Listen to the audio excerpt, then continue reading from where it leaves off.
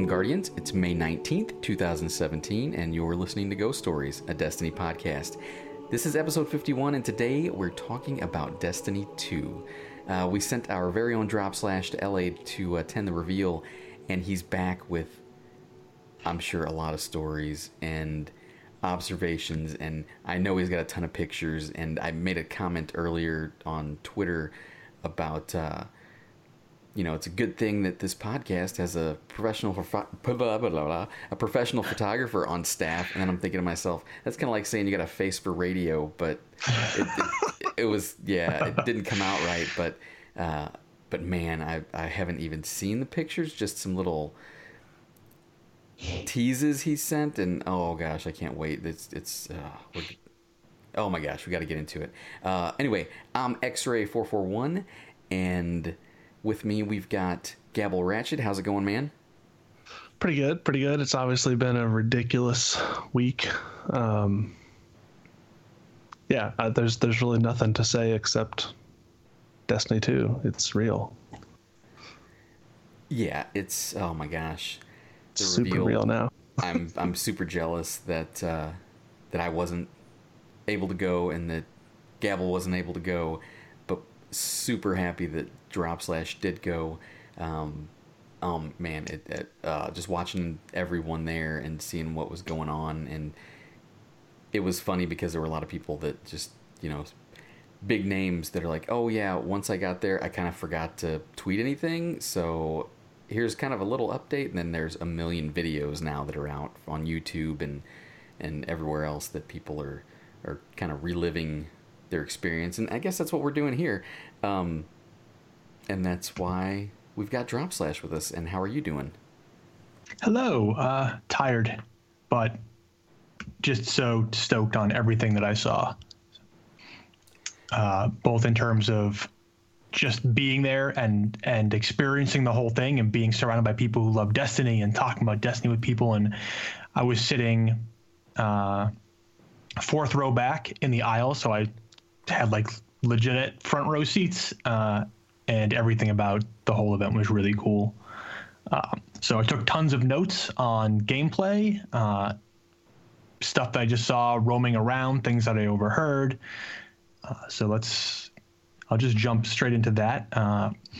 One of the things I wanted to do while I was there was I figured, because I wasn't there to capture gameplay footage, I figured that I should try and pay attention to and take notes on and be really observant of the things that you either wouldn't be able to see in the videos that people were showing, or just little tidbits of information. Like the major stuff's going to get covered, right? Like the weapons you can use, the new abilities that the Guardians had. And I'll talk about that stuff. But, there's people who took hardcore, like, here's the exact weapon and here's how it felt in PvP and here's the new classes can do and here's how things, like the nuts and bolts stuff. So I went looking for hidden things. I tried to break geometry. I tried to see what kind of systems were in place to prevent people from doing things that we can currently do that we probably shouldn't be doing. And of course, I was keeping an eye out for story hints and tweaks and references, and I got a whole list of those. So. Good and bad. Yeah, I mean, well, purely from a lore perspective, right? I think that opening video of sort of the genesis of the person we've come to know as Zavala was excellently produced. It looked really cool. It looked fantastic, and it really the crowd was just like on the edge of our seats while we were watching it. Like, what is it? This is awesome. Now that I've had time to go back and review it, because I just got home late last night, so I haven't had time to go back and rewatch the stream and look at all the media stuff. Hey, there's a lot of weird inconsistencies, and it does some things to the history I'm not really happy about. But surprise! You hater. I don't want to start this like that. Like, I don't want to suddenly dive in and get all super nitpicky in the first 10 minutes of this episode, because we're gonna have another 7 years of being able to do that. So we'll see how it all shapes up. There's some things that just didn't, and there's some things that are really awesome, right? but it's hard. It's hard knowing what I know about lore and being so invested in it. Little things like when they're showing that scene when they're rescuing all those people in the city, yay! And it's like young Zavala and Shax is there and Saladin is there, and they turn around and Cade is there, and Cade is wearing Andalbrask's cloak and wielding Ace of Spades. I'm like, those weren't around back then. It's tough to disconnect myself from that, and I'm sure the people of Bungie are like, shut up and just enjoy it. It's awesome. Which it was. It was awesome. It was very awesome, and I'm kind of hoping we get more of those. Yeah, how cool would it be to get like an origin story for Ikora and Cade as well? We kind of got Cade's, I guess, in the book with the Taken King, but I would love to see Ikora out there in the wild as a young warlock, shotgunning everything in sight. Being a magical terrorist. Yeah. Well, dude, that in the video, in the that opening video, or the homecoming one they showed after Luke Smith talked, and she just straight up jumps on top of that ship. That happens. That happens in that mission. Yeah, that's in that game, or in the mission. And yeah, cowboy up. I mean, geez. Yeah. They really they play her off like a total badass. Some of the things when I was rewatching the live stream, some of the things I noticed when the map was announced, you couldn't really see it behind the guy who was speaking. I'm sorry, I don't have it up to remember the names off the top of my head. It does not come through well in the live stream. The map looks great. It's really detailed. It's got tons of stuff on it. Why did we just get an invitation request? It was our group, our Xbox Live. Oh, all right. Group saying somebody wants to join. Yeah. So the map looks really good. I'm really excited about the lost sectors, about the ability to move quickly into new instances.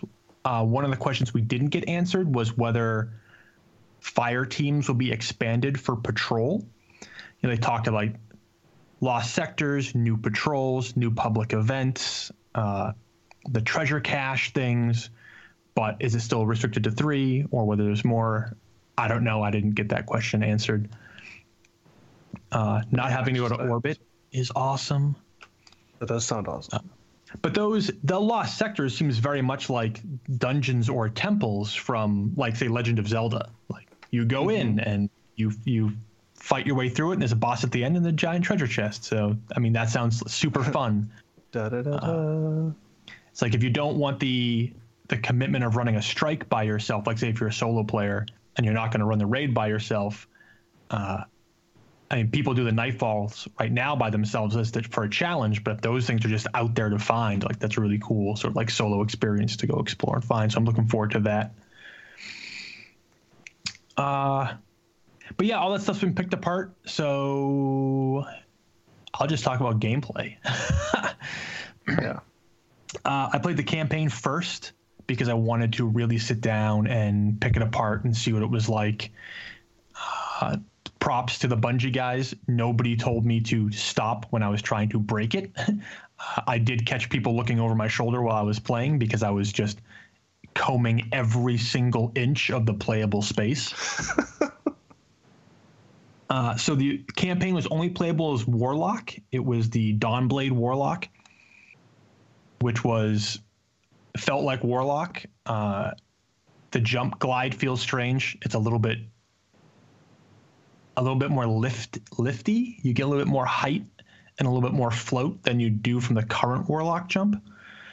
I don't know how I feel about that.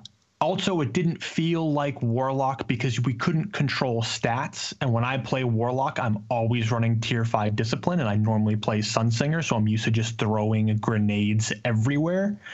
And it seemed like all the ability cooldowns were set to maximum, so I could not rely on a lot of grenades, so my playstyle was off a little bit. Yeah, that's weird to me because no matter what subclass I'm playing, Warlock always seems like the you've always got perks that are there to recharge your abilities extra fast, regardless of your stats. Yeah. And looking at the Dawnblade skill tree, there's nothing like that.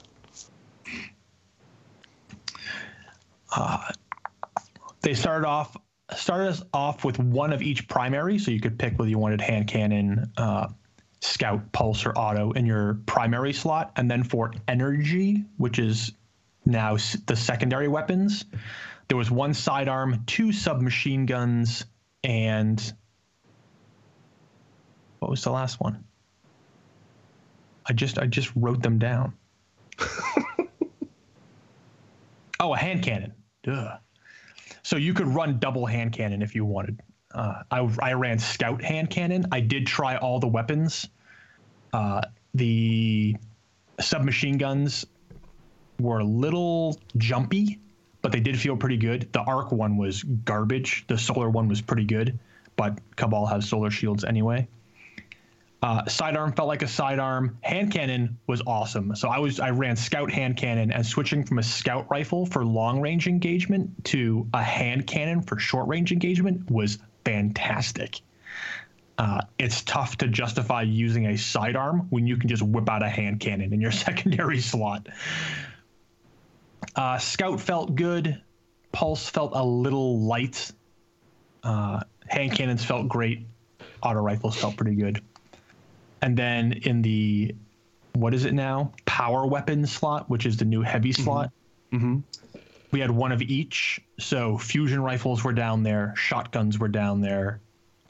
Sniper rifles were down there.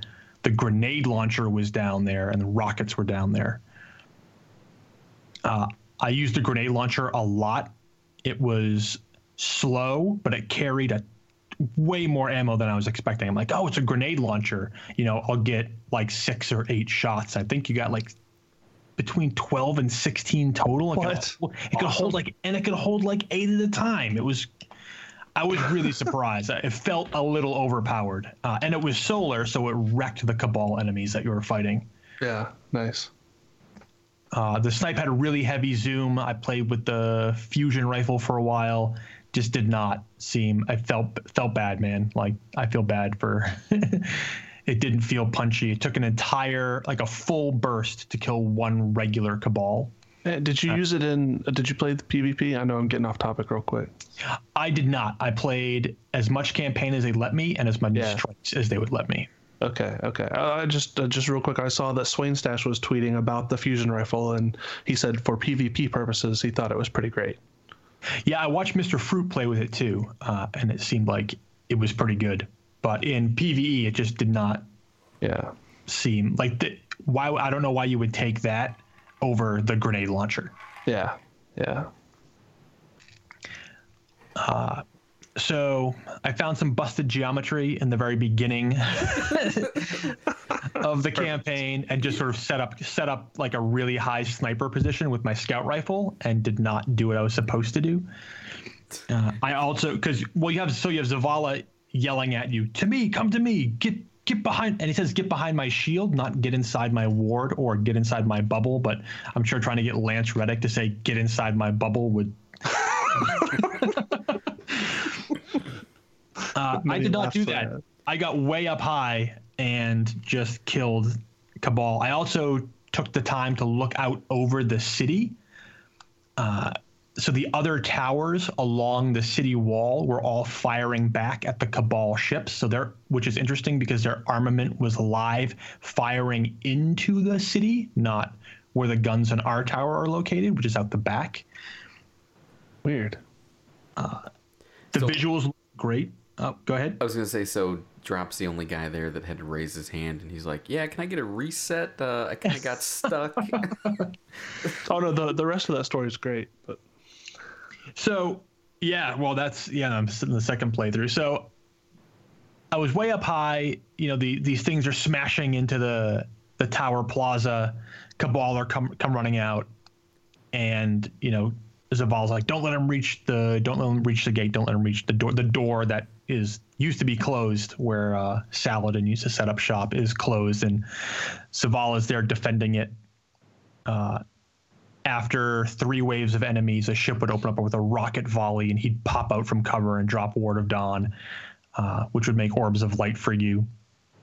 The first time I did it, I completely ignored Zavala, set up shop on my little sniper's perch, and killed as many Cabals as it took to get my super ready, which is Daybreak, the Daybreak super, which is the sword. And I just leapt out of my perch way up high and triggered the super. And you can stay airborne for as long as that super lasts. It is crazy. It is very much like Justice Reigns from Above, where you're just throwing solar fire into the ground. So it was really fun. Then I ran back to Zavala, and after like 6 waves, he's, Ikora comes in the radio and is like, "Oh, gotta find the speaker. Go help Ikora. I'll stay here and defend this." So instead, I decided to go see if the switch to turn the fan on that's above the mailroom, to see if that was still there. It was not. To really throw off the Cabal. Yeah. Well, yeah, I figured if they're going to land on that roof, I'll just shoot them into the sky. That would be hilarious. That switch was not there. That whole area is busted down to a ramp. So I ran up there, and the Cabal just kept coming, so I just kept killing them. And Ikora's like, "I need your help." Well, yeah, you're fine.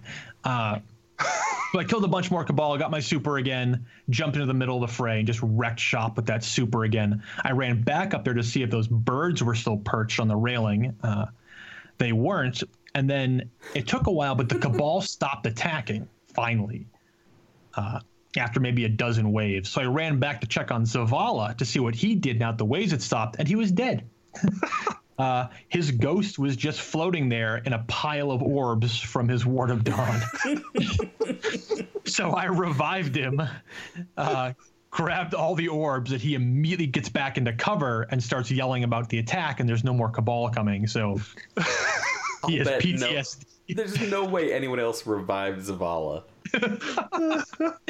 So he has PTSD. He's in cover yelling about enemies that aren't coming.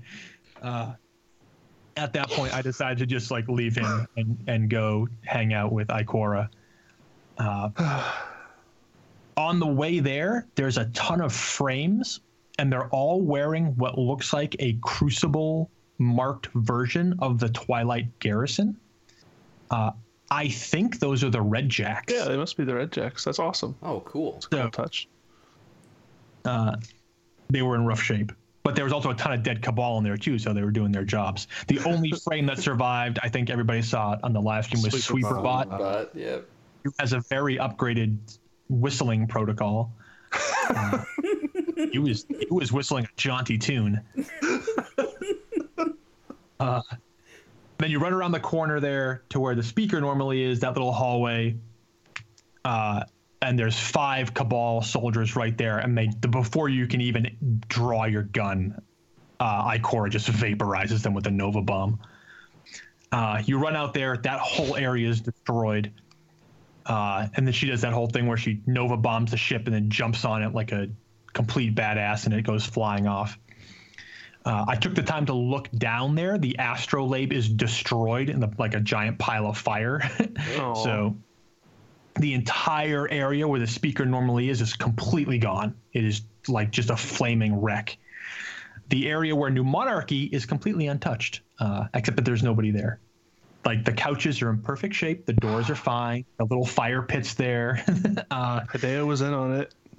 Yeah. Well, and then I noticed, and when we talked about the swirly symbols that are on Twilight Garrison on the back, that is the pattern that is on the couches now where New Monarchy is. Because I was investigating their upholstery furniture. The giant door where Hideo normally is there, but it just nothing happened with it. I ran over to where Zur normally camps out and looked down. That's when I saw the astrolabe thing. I went to so what I tried to do now, instead of going through the door into the market area where you're supposed to, I tried to jump up over the wall because we used to try to do that in the current tower to see what's on the other side there. Mm-hmm. Now I figured, well, now that it's a playable zone, maybe I can get up over the wall, but there is an invisible barrier there. course. So you run through that area is really cool, that market area. We kind of know what it looks like because it looks just like it does in Bannerfall. But there's like markets and shops, and there's like neon signs. Kay's ramen shop is there. I went investigating his little ramen thing. You can jump behind the counter and pick at things. There's a ton of stuff that has tons of icons all over it. Well, here's the real question. Was there a menu? Do we know what they served? I didn't see a menu. What did I see, though? Omolon ammo stacked in bricks, which seems like a weird way to stack liquid ammo. There was bags of concrete that said product of the tower on it. Which was, it's like random bags of cement. For building the wall. That's the first time you encounter those flamethrower cabal that you can shoot them in the tank and then they explode, which is pretty funny. What else is over there? Like vending machines and just, it's like a little market. And then when you get to the back area, there's another one of those trees there. That tree is on fire. And that is when Amanda Holiday picks you up. I tried to break out of that area, but as soon as you walk through the doors, you're automatically pulled into the Amanda Holiday cutscene. I went back and forth, like sneaking in. Maybe I can get past, and I just got pulled into it. So watching that video during the reveal, to me, watching it, I was pulled back to Halo big time. It really looked like it played very Halo-esque as far as, NPCs jumping in and helping out and fighting beside you, and just the way the enemies kind of came in. To me, it just for some reason reminded me so much of like a few of the Halo 3 missions. Did you get any kind of feeling of that? A little bit, like when that whole scene with Amanda, and I don't know what happened to her accent. It doesn't seem very prominent in that cutscene. That model ship always reminds me of a Halo style ship. So that whole scene when she's like flying up against it, and I was also, when I was in line talking with people, a lot of people said that the PvP remind them a lot of Halo. So that, I think that's a good thing. I mean, I think Halo set a pretty high bar for, I haven't played Halo PvP in a long time, but right.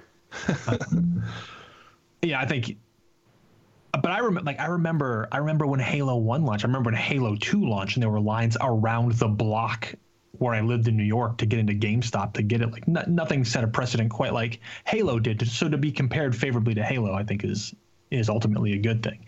Yeah, some amazing cinematic storytelling in Halo. So there's that whole scene. I love that scene. I love when Amanda asks the Traveler to do something. I think that echoes the sentiment of everybody who's played this game from the beginning. Pretty much. So then she dumps you onto the Cabal command ship. The Cabal command ship is called the Chosen, which, as the Cabal troops are breaking with tradition and being named, so this ship also breaks the Cabal tradition.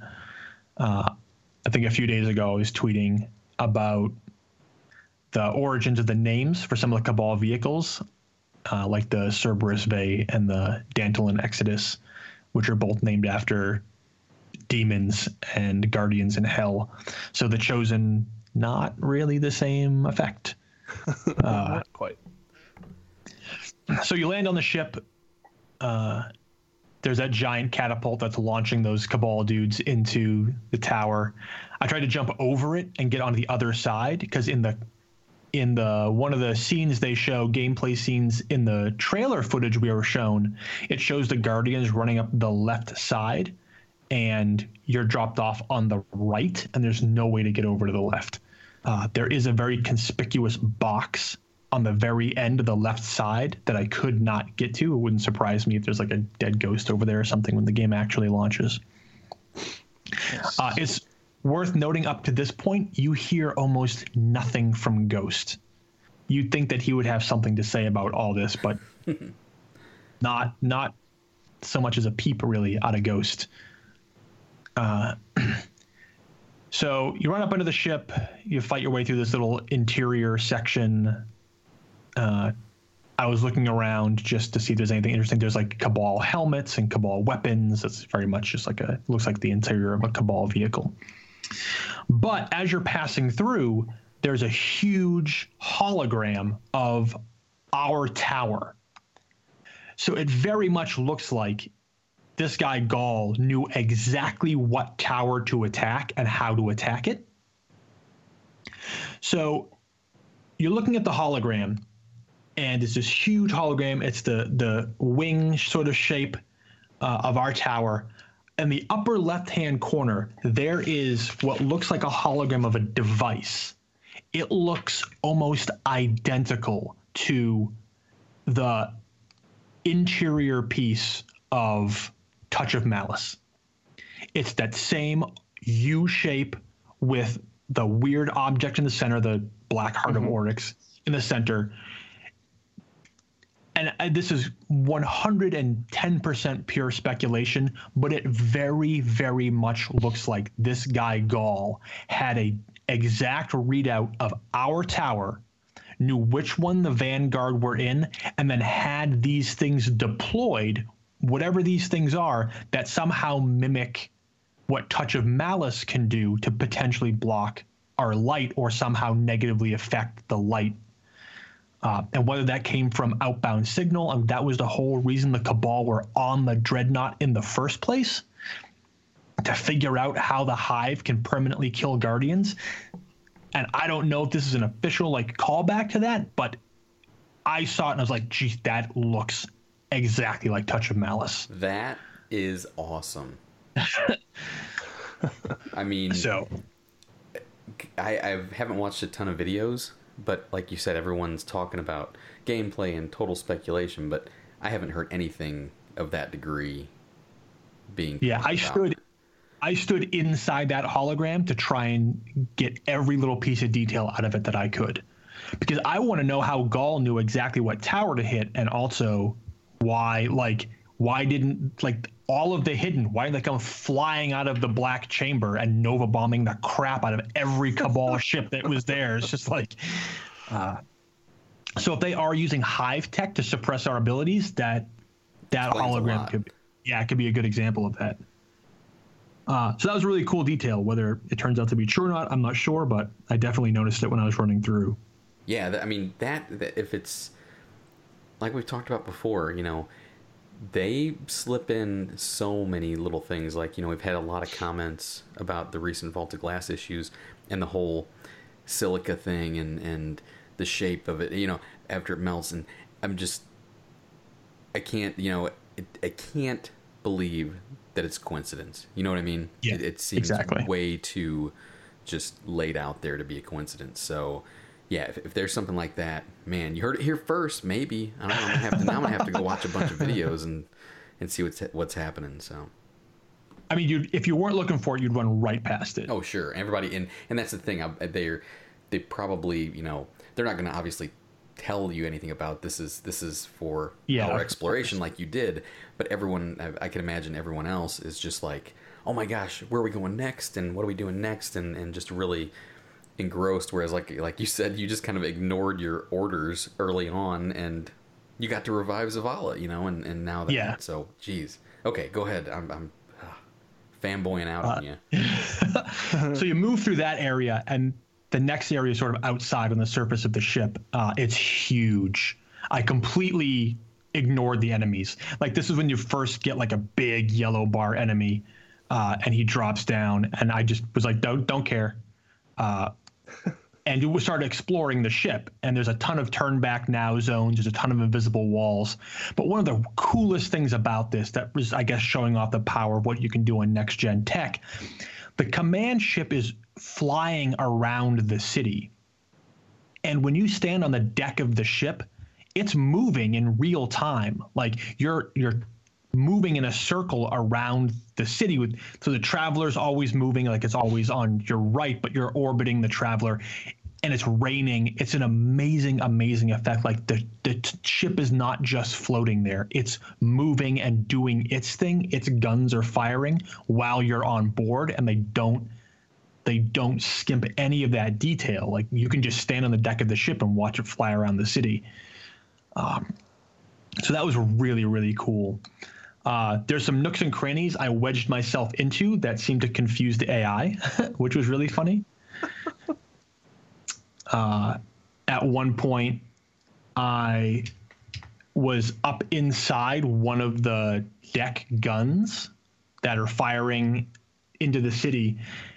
And then when I left and I turned around the corner to engage the enemies, they were all staring off in a different direction. Like as if I had gone outside their range of perception and they didn't know what to do, which is great because I just jumped in the air and threw one solar grenade and melted them all, which is really funny. The super destroyed this boss. Like I think they show the same thing in the gameplay video. This boss comes out and is like, I'm going to shoot fire at you. And they just popped Daybreak and went house on. Like I did the same thing, just completely wrecked that guy. Also, the horseshoe symbol that they've been using to tease Destiny 2 is on a lot of the banners hanging inside the command ship. So it seems like there's a pretty good confirmation that is the symbol of the Red Legion. Yeah. So then you move past that area. There's an internal area that's just ghosts are trying to get you to the shield. The first time you hear ghosts, like the shield generator should be in the basement or something like that. And I'm like, well, that means I'm going to go up as high as I possibly can. So you run in like the third deck. You can go up 2 decks. You can go down to the basement level. I just explored the whole area. There was nothing in there. I tried to scan every inch of the playable space with my ghost, and there was nothing. But I noticed when I was watching the gameplay video from the live reveal, it looked to me like there was a dead ghost wedged in the doorway. I'm like, oh, I'm going to find that dead ghost when I do my playthrough. And it definitely was not there. So whether it was there because they recorded from different footage or what, I don't know, but it wasn't there when I got there. When you run in that door, you hear Gaul's voice. It cuts to black. Gaul speaks like in perfect baritone English, which was more disconcerting than anything else that I discovered. But and that's the end of the campaign. One thing that the game doesn't, so the director is locked. When you open it, all you have available is this one mission. So it wasn't like I could see the entire director. And also, we don't know when this happens in the story. It's pitched like this is the opening mission. But unless Gaul just beats your ass right there and the story moves on from there, it seems like a strange... I mean, I get what they're leading up to, like, aha, we actually lose and all these things happen. Mm-hmm. But then moving into the strike takes place on Nessus, and Zavala is your point of contact with an AI on Nessus. And we know from the gameplay reveal that Zavala goes to Titan to lick his wounds after losing. So there's something funny going on with the chronology of events. So Homecoming may not be the first thing that happens in Destiny 2, but there's no way to be sure. Or that strike might be post-game. That's certainly possible. Then maybe that strike comes after you get Zavala out of his depressive state. Yeah. And that was that. I mean, other than the jump thing, Warlock felt really good. I examined so you couldn't deep dive anything in the menus. You could open the character menu to change your weapons and stuff, but you couldn't select any of the weapons. You couldn't see secondary menus. You couldn't drop down to like the banner, shader, ship menu to see that stuff. But interestingly, I pulled a bunch of quotes from the weapons and from the armor as well, and they make some interesting references. There's been a lot of talk of, so I went over to where Banshee normally is, and he's not there, but his whole section is completely untouched. And I'm like, I wish I could just pick up 2 sniper rifles right now and just run into the Cabal dual-wielding sniper rifles firing from the hip. It's like a giant pile of weapons that you can't use. But Banshee is not there. His fate is as of yet unknown.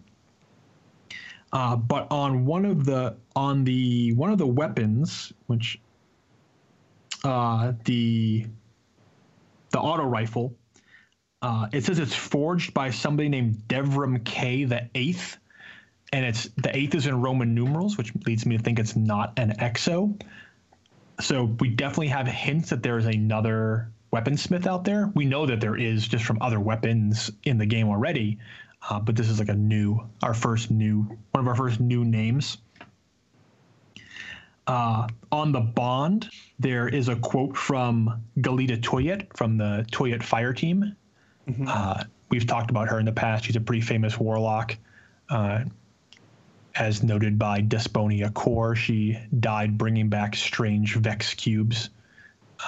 The Warlock artifact Oddly Colored Cube has that quote, which is Galita died to bring these cubes back from Venus, and I still don't know why. She has a quote on the Bond that says, "You will find the nightmares grow worse. Thankfully, you no longer need to sleep." What? Yes. There's also on the Eagle Talon 4, which I believe was the gloves, there's a quote from Toland. So Toland's coming back, or at least being referenced again, and it just says, "Knowledge is its own end," which doesn't sound quite like Toland, as his end was way more than that. But it was nice to see Toland's name on something, so that's still around. Most of the other quotes on the body armor on the Warlock armor were from Ikora. Strangely, there was only one Void weapon and no playable Void subclasses. The Retrofuturist Shotgun was the only Void weapon available. Void's too good for an early reveal. Well, everybody wants Sentinel. The flavor text for Dawnblade was "Dawn comes on swift wings." The perk tree was totally different. I don't know if there's been there must be videos of it somewhere, but like the big diamond in the center where you can choose your grenades, you can choose your new subclass ability or class ability. For Warlock, that's the 2 rifts, which is a nice callback to the game type Rift, which is designed by Warlocks. Then there's like two branches off that on the right. For Warlocks, it was the top branch that had 4 abilities locked inside it, or not locked, but playable inside it. That included like Angel of Light, which has a different name now, Risen Angel. Although when you're playing the game and you jump in the air and aim down sights, it still says Angel of Light on your screen, even though that's not what the perk is called. But the original Angel of Light symbol is what's used for Skyfire, which is part of the Daybreak Super. And that perk tree was called Attunement of Sky. I couldn't see what the other attunement was, whatever that lower branch was, but all the abilities seemed like they were unlocked by what basically looked like an exotic shard. And it said required to unlock 1, and it just looks like a dark green exotic shard. So whether that attunement becomes available and you get all those abilities at once, or you have to switch between the 2, we don't really know. There's also a new currency I noticed. So up by where your Glimmer normally is, there is a thing that says Strange Dust. And the description said, remnant of powerful items used to improve other items. So it seems like maybe breaking down exotics or something will now give you strange dust that you need to upgrade other weapons. In the Glimmer field, it said that Glimmer is now used as a fuel, which is funny. Why would I collect it? Seems dangerous. Everybody needs fuel. The Warlock emblem that was set was just called Emblem 2, which was just a placeholder name. You couldn't see it in the menus, but something about this build reset the character when you zoned into the actual instance of the game. So you just got like a gigantic, like every weapon and piece of armor appeared on the right as if you were just receiving them. So, and I noticed the name was Emblem 2 when it popped up. There's a bunch of new geomancy glyphs on what was available to me in the director, so I drew them all down because I couldn't take a screenshot. Nice. The Tower Watch seems like it's its own faction now and has its own unique symbol. In the PvP map, there is what looks like a shop or building that has a sign outside of it that is the same symbol on the front of the Twilight Garrison, and that is on the banners currently on the vaults in the tower. So it seems like that is that is its own faction somehow, whether that's like the security team or what, but that image is making a reappearance. Was that different than the forces of the city? Yeah, the forces of the city is at like all those dots in the Twilight Garrison. Right, the swirly thing. Okay. And the Traveler definitely looks repaired from every view, from the tower, from the command ship, even in some of the art. Like, it is not the same busted up Traveler that we're used to seeing, where the bottom is like shredded a bit. It seems like it is 95% restored, at least to its complete spherical shape. So whether they're going to mention that as a thing or whether they're just going to pretend that's what it's always looked like, I don't know. But it definitely showed signs of repair. After that, I played the Strike. Sorry, hang on 1 second. Go ahead, yeah. I was on mute my mic. So, I've seen a lot of pictures of what everyone keeps referencing as a huge shard of the Traveler laying on the ground. And I kind of understood it, but I didn't. In the European Dead Zone? Yeah. But to me, it didn't quite look like that. That piece looks like it would fit on the bottom of the Traveler. Yeah. But the question is, how did it get into the European Dead Zone? Right. Like, if the Traveler has been suspended over where it is now since the collapse, and that the city arose there because they're kind of safe underneath the Traveler, how did that giant chunk of the Traveler get all the way over in Europe? If the last city is indeed in, up in the Tibet area, India-Tibet area where people think it is, then. But I mean, I don't know. Okay. I think it could. I think it looks like it could be a piece of the Traveler, definitely. And that would make sense that another sort of encampment springs up there if that provides the same sort of abilities. One of the things they definitely showed in the reveal was they're talking about like, oh, your light's totally drained. You can barely walk. You're crawling out of the remains, of the burning tower and city. That part doesn't happen in what we played in campaign. So that must come after the fight with Gaul. So didn't get any sort of indication of that, even though they showed that, like your character stumbling through the city. So.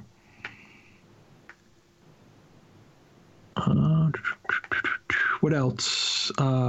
It seemed like the ambient fire, you can burn yourself on it. At one point, I was running through. At one point, I was running through the market area, which is completely on fire. And when I tried to sneak into the ramen shop, I ran through some environmental fire and immediately it started to say burning on the left-hand side of my screen. Oh, wow. We were light level 200, level 20. I've seen screenshots of light level 260. I don't know how light level works at the moment. And the enemies were level 14, so they were pretty squishy. There's a quote from Tira Karn on one of the items, and there was a reference to somebody named Lu Feng, who I also don't know who that is. So, Tira Karn, the Cryptarch from Fellwinter Peak. So yeah, and I tried to wedge myself into corners. I tried to jump over environments. At one point, I tried to get up on top of the vaults like you used to be able to, but you can't get around to that side anymore. But the whole experience was pretty good. It's a pretty, even if that's not the first mission in Destiny 2, it's a good mission to show off what the game's capable of now. I would have loved to have played not Warlock. Come on. I mean, I love Sunsinger, and I do love playing Warlock. I mean, everyone was like, I want to play Sentinel. Where can I play Sentinel? I want to play Sentinel. Where can I play Sentinel? Every single person I talked to was stoked to play the Titan Sentinel. Yeah, maybe at E3. So now they're going to give us pole dancer, hunter pole dancer, or whatever that one is, which people don't seem very stoked about. It seems like the big love is Strider. Arc Strider, yeah. Yeah. So after that, so the lines were a mess. The lines were crazy long to play.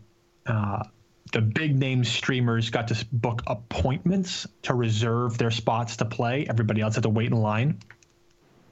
And I mean, the folks keeping track of the line were doing the best they could, but they were all over the place. And some of the folks, again, no fault of their own. I mean, it doesn't matter. Everybody does their own thing. Did not seem familiar with Destiny at all.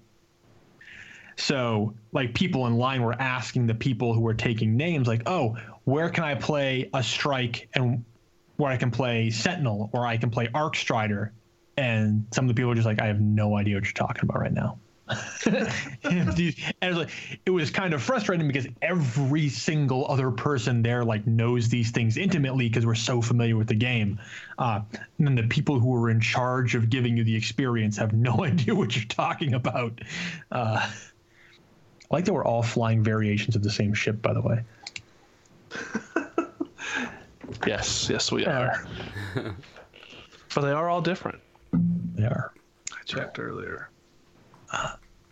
So, and that was fine. You couldn't. The only way to choose a class. So moving on to the Strike. So the campaign was Warlock only. You sort of get what you get. The class ability was like meh. The Rift. It didn't make or break any particular engagement that I had. So then when we got over to the Strikes, I was randomly paired up with two other people. The headsets we had did not have microphones, so communication was a little difficult. But everybody knew what they were doing. So I mean, to a point. It's a Destiny Strike, right? Yeah, exactly. One of the people I was with, she really wanted to play Hunter, so she took Hunter. I took Titan. I want to take Titan anyway, so I could report back to my clan, who's all Titans. And we started that Strike, which is the Inverted Spire. Takes place on Nessus. And if that sounds weird, Nessus is a real thing, by the way. 7066 Nessus is a planetoid. So it's not like we're interdimensionally shunted off to some random planet. This is a thing that actually exists in our system. Sometimes it's just very far away. Yes. Also, Nessus was a famous centaur who was killed by Hercules. But then his tainted blood, in turn, killed Hercules. So. This Strike was fun. It was very much like a Rise of Iron Strike, where the focus was on like fast, engaging gameplay, but every other part of it felt a little bit empty and a little bit light. And I don't know whether it's because we were overpowered for the enemies or the geography was just too big. It does, like, just watching it, having not played it, but it seems huge. Yeah, the geography was really big. We had no sparrows, so we had to run everywhere. But like in the very beginning, you're running for like a solid 60 seconds to get to the first engagement, just like running. And maybe that was on purpose to let people get familiar with what they were doing. Also, I wish I had grabbed names. The first fire team I played with, every single person on my fire team played inverted because that is what people do. No. Yes. No, that's inhuman. And I said before the strike started, we're all checking out our characters. I said, make sure to switch to inverted if you play inverted. And both of them were like, yes. Thank you for reminding me. I'm like, I'm playing with a team of people who play on inverted, so that's a superior strike team. I checked out the striker tree. I ran the full height barricade and flashbang grenades for the first part, and then switched to lightning grenades for the boss. I was same thing. I was running scout hand cannon grenade launcher because after my playthrough of the campaign, I just stuck with the scout rifle. And then the other stuff wasn't changeable. I'll talk about that first. Man, Titan feels awesome. Striker Titan is a monster now, at least in PvE. It very much seems like they smashed aspects of Defender and Sunbreaker into Striker and just made Striker the Titan. Yeah. The wall is quick to go up. You do a little hop forward when you do it. Almost the same animation as when you're tackling something with the Aegis. The shield lasts a long time. Enemies take damage when they walk through it, which is even better. And it's a lifesaver. You put it next to a piece of hard environment, and you've made like a little corner that everybody is safe behind, and you just pop out from behind it and shoot. The waist high one, you can use the never used Destiny cover mechanic. Yeah. Although I will say I do use that mechanic during the War Priest encounter after you move to mid. If I have the brand, I just duck behind that rock there and pop out to shoot. Ducking into that cover, auto reload your weapon. That's awesome. Which is nice. I never found myself struggling for time to reload. Just putting the wall up gives you time to do whatever you want. And then the super. Fist of Havoc is a roaming super now and is bananas. So what happens is you do an initial slam, like the leaping classic Fist of Havoc, but as soon as you land, you're basically covered in arc energy. Your regular run speed is sprint. Hitting the melee button gives you a tracking shoulder charge that you can just spam on things, or you can hit both triggers again and use Fist of Havoc as many times until the timer runs out. It's a lot like having Sunbreaker with Suncharge, where you can throw the hammers if you want, or you can just smash the hell out of things. That's so awesome, though. The shoulder tackle tracks like the Aegis does, even if you're in midair. Like you can jump, tackle, and then immediately tackle again and auto track to your next target. Oh. So what I found myself doing a lot of the time is I'd pick things with my scout. Like Scions are now snipers, but they go down in one headshot from the scout rifle. Switch to hand. I would throw a flashbang, switch to hand cannon, run in, beat the hell out of everything while they were blinded. You get a timer now on your screen that shows you how long your enemies are blinded for, so you can plan your attack a little bit better. That was super helpful. That's cool, yeah. But throw the grenade, run in, punch the first thing I saw, start shooting whatever's left. Once I'm out of ammo, trigger the super, vaporize anything near me, shoulder tackle like crazy until right at the very end of the super, drop another Fist of Havoc, and then just retreat a bit and drop the shield, and you're protected. You get any shield back that you lost. You've made a ton of orbs. You can reload your guns in safety. Striker Titan is such a beastly rushdown class now. It was amazing. I didn't fear anything going into engagements because I knew I could just drop that shield and I'd be okay. Yeah. So it felt really good. The lightning grenades felt great. They have a little bit of startup time now. They're not instant like they are. Well, that's good. Give you a chance to duck away from them. Yes. But man, they're strong. In the final encounter, the Vex teleport in their little dust cloud like they normally do. I threw a lightning grenade straight down into that dust cloud, and right as they manifested, the lightning grenade went off and just destroyed everything that was there. Awesome. Yeah, it was really fun. The strike itself, like I said, a lot of running at the start. This is a very jumpy strike. There's a lot of platforming. Starts off just you fight a bunch of Vex. There's a shielded Minotaur. Minotaurs have shields. It's not a surprising thing. I wasn't like, oh my god, a shielded Minotaur. And crit spots. Yes. Melee did not feel strong. And I've heard that a lot. Yeah. I'm used to the AoE punch for Titan. It definitely was not that. But the Warlock melee felt weak. The Titan melee felt weak. I never got a range to use a Hunter melee. Maybe I did, but it still didn't pack, for lack of a better term, the punch that they currently do.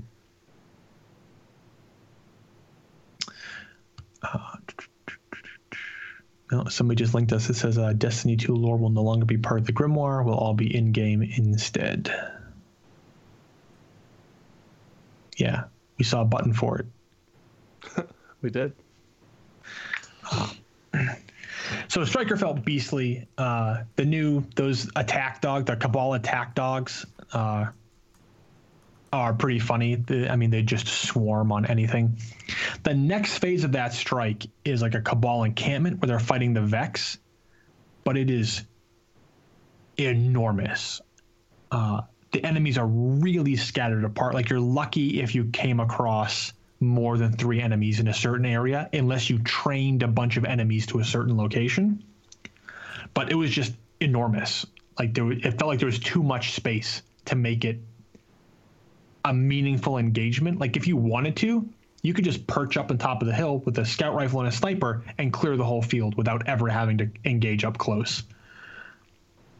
I was engaging up close because I was on Striker Titan and I wanted to just press what I could. It was really fun.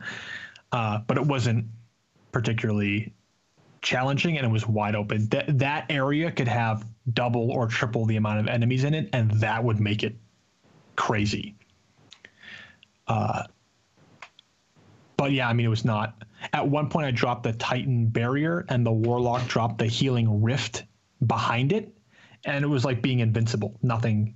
You could just stand there and let enemies wail on you, and they couldn't do a thing. So it was Armor of Light. Yeah, it was like having Armor of Light. It was crazy. It was awesome, but at that point, the jobs or at least Warlock and Titan were coming together so well that it wasn't. And I think I compared it. The length of the strike is similar to Omnigul, but it's not. There's never a time where it's as dense as Omnigul. That first room in Omnigul, especially in Heroic, when there's just like hive fighting splicers and there's just tons and tons and tons and tons of enemies in a tiny little room, there's never anything like that in this strike. And that's one of my favorite parts, is that being like overwhelmed with enemies is one of my most favorite things in Destiny 1. So maybe they'll adjust the balance of enemies. There's man cannons in this strike. The first 2 man cannons seem like they auto guide you. The last one can kill you. Nice. The AI. Failsafe is the AI that guides you through this strike a little bit. Currently unknown who that AI belongs to. It doesn't seem like Nessus was colonized during the Golden Age. Like, we didn't run across any human encampments or outposts or anything. It was all Cabal and Vex. So where the AI comes from, I don't know. Also, the AI calls Zavala the captain, so it seems like she's very familiar with him, and we don't know why. And Ghost has a couple of quips, but again, not a lot of chatter from Ghost. And you'd think that Ghost would have some snarky things to say to this very overly polite but kind of snarky other AI. But no, there was not anything. One cool thing about this strike that I did notice is that enemies were often placed at varying elevations, sometimes below you and above and behind you. So your radar would ping and you wouldn't necessarily know where you're being attacked from because there was lots of varying elevation. That's cool, though.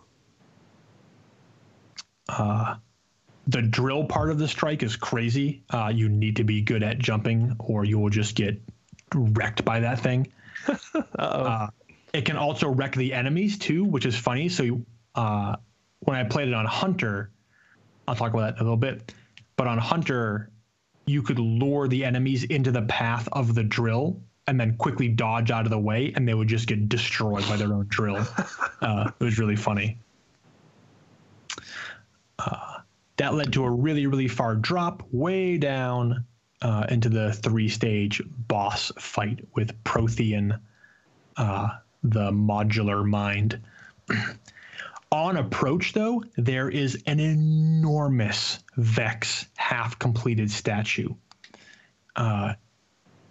Originally, I thought that was going to be the boss. This thing is like 3 Gate Lords stacked on top of each other high, at least. Jeez. And I'm like, man, if that's the boss, this is going to be awesome. But the actual boss is just Gate Lord size. Or Atheon size, I guess, a little bit smaller maybe. But that statue looks very, very similar to the statues of the Hive you find on the Dreadnought, especially the gigantic one of Oryx right before you enter into Oryx's observation room at the end of Regicide. So I'm not sure what the influence there is, but it's the first thing when I saw it, I'm like, oh my God, is that a giant Hive relief? And it's not. It's the Vex. So you drop down there. The fight happens in 3 parts. The first part,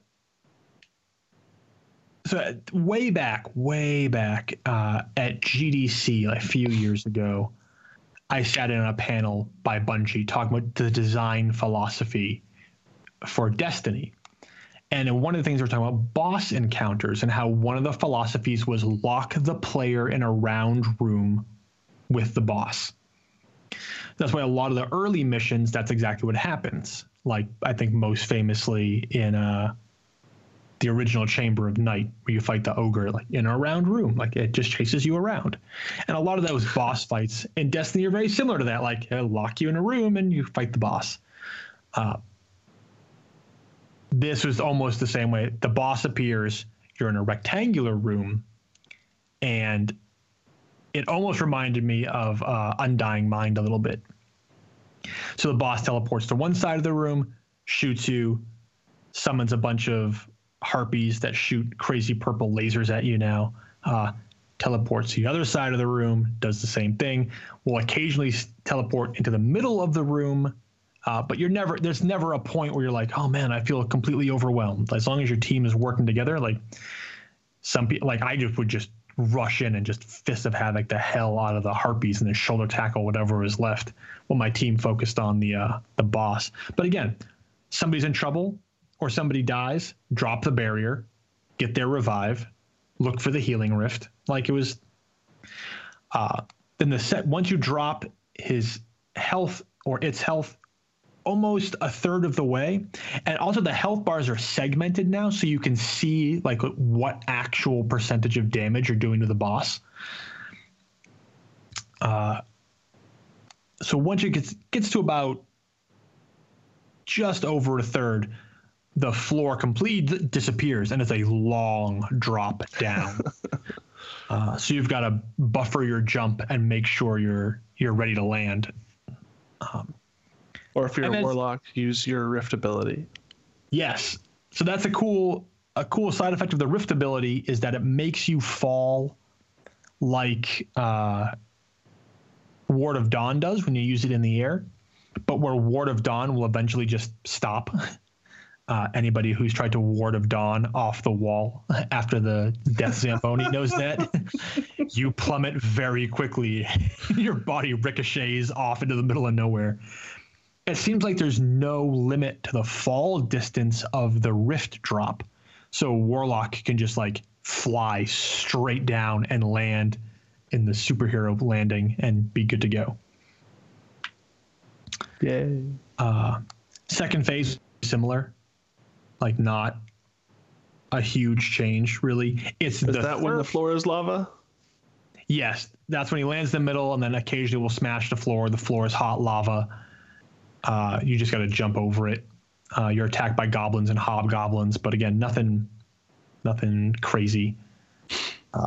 The third part of the fight is where it finally switches things up a little bit, where the boss will rotate around the outside of the arena and then will occasionally teleport into the middle of the arena and try and melee you.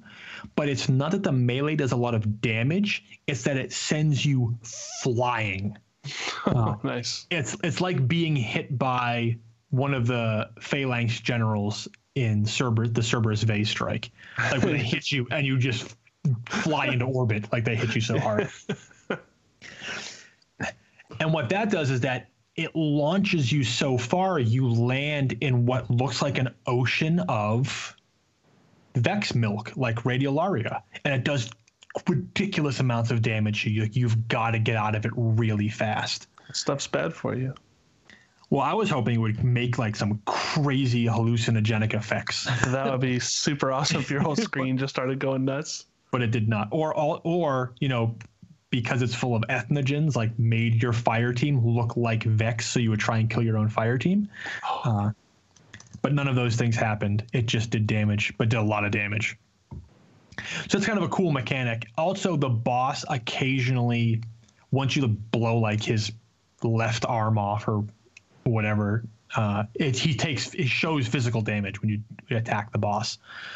Nice. He will just focus on one person and just chase the hell out of them. Like, you have got to run. And if it's you need your fire team to say he is focused on you, because the thing will chase you down and just try and stomp the crap out of you. While this is happening, there are Vex coming up out of the Radiolaria and trying to come into the arena to kill you. And they are legit fanatics. Like, they are the fanatics. They will run up and they will try and blow you up. And if you get caught in the explosion, it is a one-hit KO. Nice. Like, I saw a fire team member who didn't have like a little exclamation point over their head to show that they were low on health. That fanatic just ran up and just blew him straight up, like done, over. And then it becomes difficult because you have to try and revive your fire team member while they're in the Radiolaria milk, and that is really tough because you take tons of damage while it happens. So you could block some of the sections off where they enter the arena with the Titan Wall, which is pretty cool. The Titan Wall would not save you from getting stomped into nowhere, but it was cool. The last part, I wish the last part of that fight lasted longer, actually. I mean, we were doing tons of damage to the boss, and we were never really a great fear for our life. But it seemed like there was the strike as a whole. Again, it's really fun. It keeps you moving. There's one point where you're attacked by a ton of those Cabal dogs. My strike team, when I played in Titan, we never felt like we were being like, oh, this is really dire. Like, one person's alive, has got to revive everybody. Oh, like, it was, we just sort of swept through the whole thing. It was not particularly difficult, but it was fun to play. And it was just, it wasn't meaty. The whole thing was shallow. It moved you along quickly. Like, look at the set pieces, look at the awesome boss. Oh, look how far you're falling. Like, lots of surface stuff, but not a lot of really deep, either like gameplay mechanics or lore stuff to explore or story bits or things like that. It could not be the fully fleshed out version of the strike. It could just be what was available for us to play, so we don't know yet. But it felt like a continuation of Rise of Iron style gameplay versus something like Taken King style gameplay. Yeah. The second time I played through, I played on Hunter because I love Hunter and I wanted to play Hunter. Only Gunslinger was available. So I tested out all the grenades.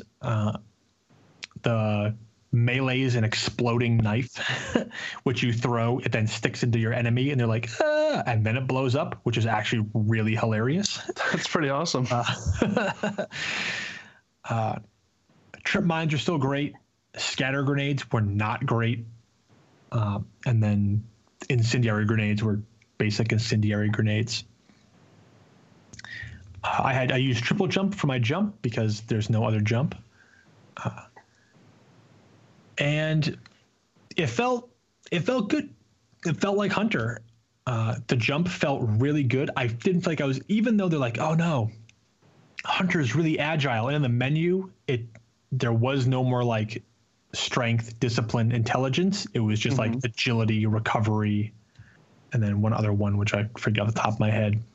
And the Hunter's agility was like a 14 agility. Oh, armor, I think was the other one. I'm like, oh, I'm going to have crazy agility. I'm going to jump like crazy. Just seemed like basic jumps. I mean, you got triple jump, and it felt really good, but it wasn't like crazy jump and shoot, man. For that, I ran the exotic hand cannon, the Sunshot, which was awesome. I've heard people say it is the Fatebringer of Destiny 2. I've definitely seen that out there on the internet. It does not feel like Fatebringer at all. It feels more like the PS4 exotic sniper. Zen Meteor? It feels like a hand cannon version of Zen Meteor with a little bit of Icebreaker thrown in. Nice. Okay. Like explosive rounds, it blows enemies up. The collateral damage is ridiculous.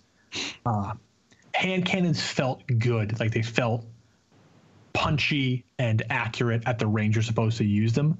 The big caveat for the Hunter was that you can set your class ability, which is like this dodge now, not quite shade step, triggered the same way. It's like a quick hop to the left or right. You can set that so it reloads your weapon that you have equipped while you do it or after you've completed it. So you could just open up with this hand cannon, do tons of collateral damage, and then hop to the left, you got all your ammo back. So it was it made you feel like a gunfighter. Like, I'm sure it makes you feel like McCree from Overwatch. But it was odd, like you feel like it's very, very cowboy. And then Golden Gun now is 6 fan-fired shots. And it's cool. Golden Gun just didn't feel powerful. It didn't feel, and it's still like the only time Golden Gun feels amazing is either on Solar Burn or when you're using Nighthawk. Like, if Golden Gun was like 6 Nighthawk style fan-fired shots, jeez, yeah, that would be amazing. Also, the accuracy seemed a little reduced. I don't know if that's because of the fan fire. I don't know if that's because you get more shots, so reduced accuracy. I couldn't go into the perks to like tweak with it like you can now. You can adjust Golden Gun range and accuracy. So maybe that's something you'll be able to change later. But the one thing it did let you do, though, is you can make a lot more orbs on Gunslinger now. Yeah. Okay. Consistently getting 6 orbs by just, rushing up on enemies, Golden Gun, dropping all 6, getting 6 confirmed kills, and then like shade stepping away. So that felt, making that many orbs on a Gunslinger felt good. Like normally you can't really do that unless you're using Overpenetrate and Combustion. against like packs of thralls and stuff, but against regular enemies it's pretty good. I guess it'll be improved in PvP, right? I mean, assuming one shot is still a kill, having 6 is going to be a lot more dangerous than having 3.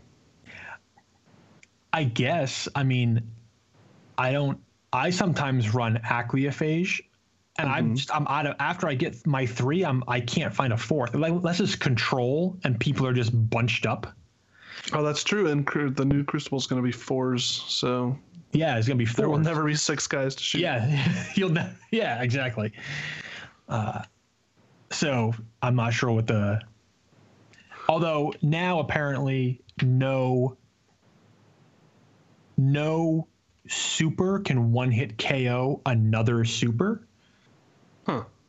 So you may need those extra shots to take out, like a Skybreak Warlock or a Fist of Havoc Titan.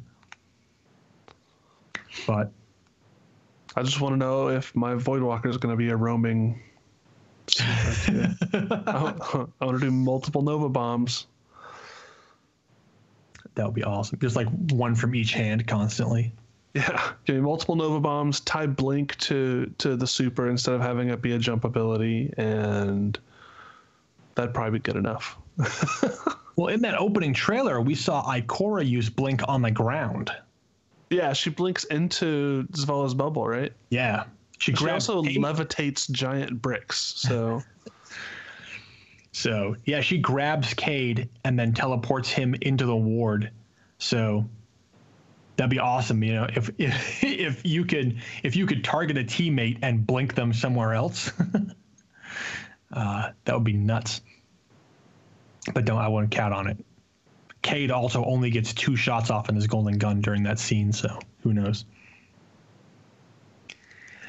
But overall, yeah, it felt really good.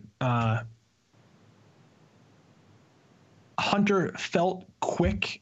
The whole game seems slowed down. Everything seems to have more weight to it. It seems a little bit heavier.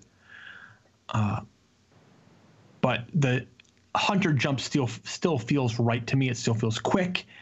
Gets you where you need to go. You can now, if you miss your jump, you can scramble up a wall a little bit to get to, so you're not like plummeting to your death on a bad jump. I don't want to sound like a jerk. I didn't miss any jumps, so I didn't get to see that. I was trying to think of a way to like lead you into that by asking like, "Oh, did you experience?" But I was like, "No, there's no way to." Just got to do it. Just say it. No, I didn't miss any jumps, so I didn't get to see that little scramble animation. Exploding knife was funny. I mean, Hunter felt good, but I mean, it felt really familiar. It didn't feel like it had gotten the overhaul that Striker had gotten. Yeah. Like Striker, geez, very much feels like they just mashed all 3 Titans together and said, this is the new Striker, go crazy. And that's exactly what you can do.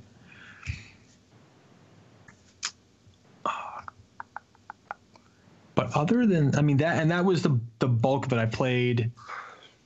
Thoroughly played Warlock in 2 campaigns, and then played Hunter and Striker in the Strikes. And when it all boils down to it, it's still Destiny. Yes, which is hugely important. Yeah, and it felt like an evolution of Destiny. People are asking me, "Oh, does it feel more like an MMO now? Does it? It seems more like an MMO. It doesn't.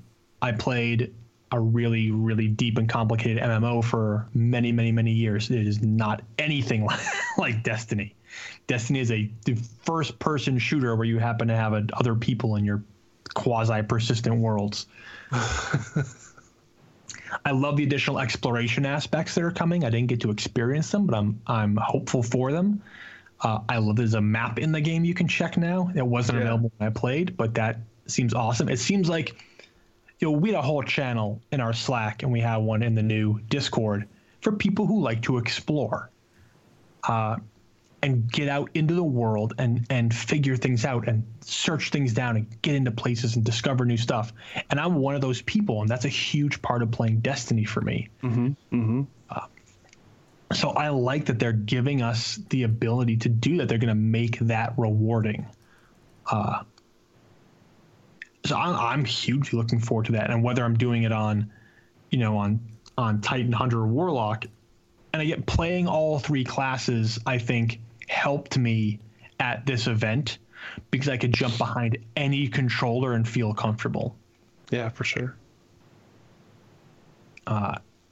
It's Warlock, and that's why I say like Warlock didn't feel like Warlock because the cooldowns were so high and the jump was a little funny. And I say that because I play Warlock, and Striker felt really, really good. I missed not having regular shoulder charge. That was in the other perk tree. The perk tree that was open, it's like Path of the or Code of the Juggernaut. So the other one was not available, but it had shoulder charge, like standard shoulder charge in it. So I did miss that a little bit. There's no Titan skating anymore. You cannot build up the momentum, the speed, which is unfortunate. But I think that's one of those like unintentional design things. Yeah, I mean, yeah, it was basically a bug, right? Yeah, Titan skating was not supposed to exist. Yeah, it was a physics thing. Yeah. But hey, when you trigger Fist of Havoc, you're in permanent sprint state, so I'll take it. It's awesome. For sure.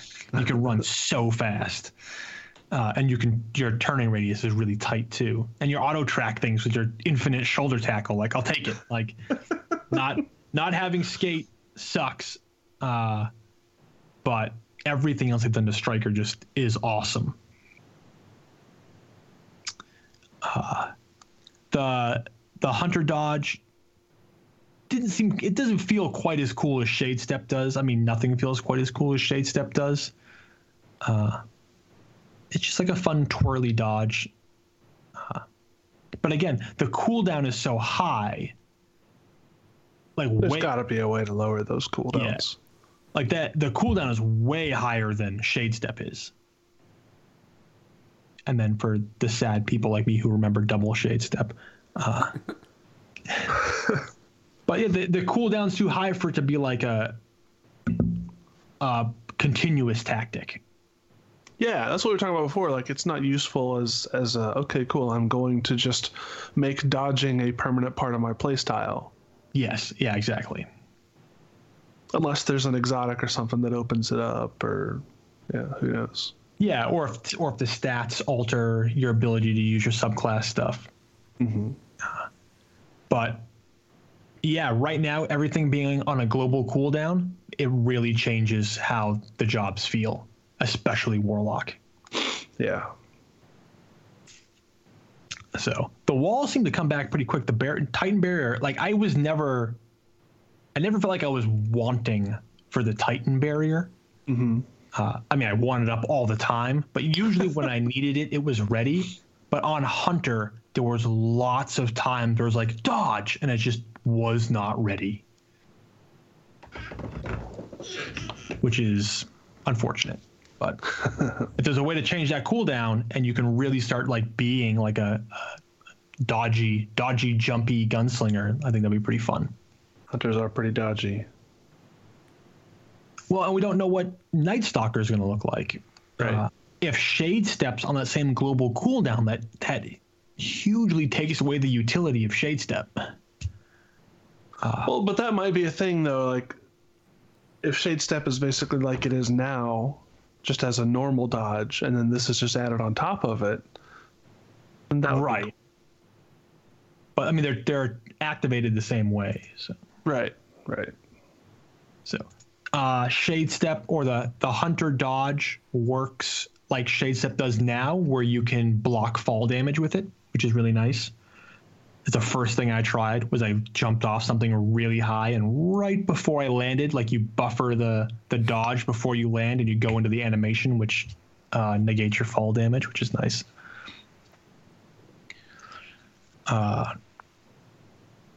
Other than that, I watched some of the PvP matches. I didn't play any myself.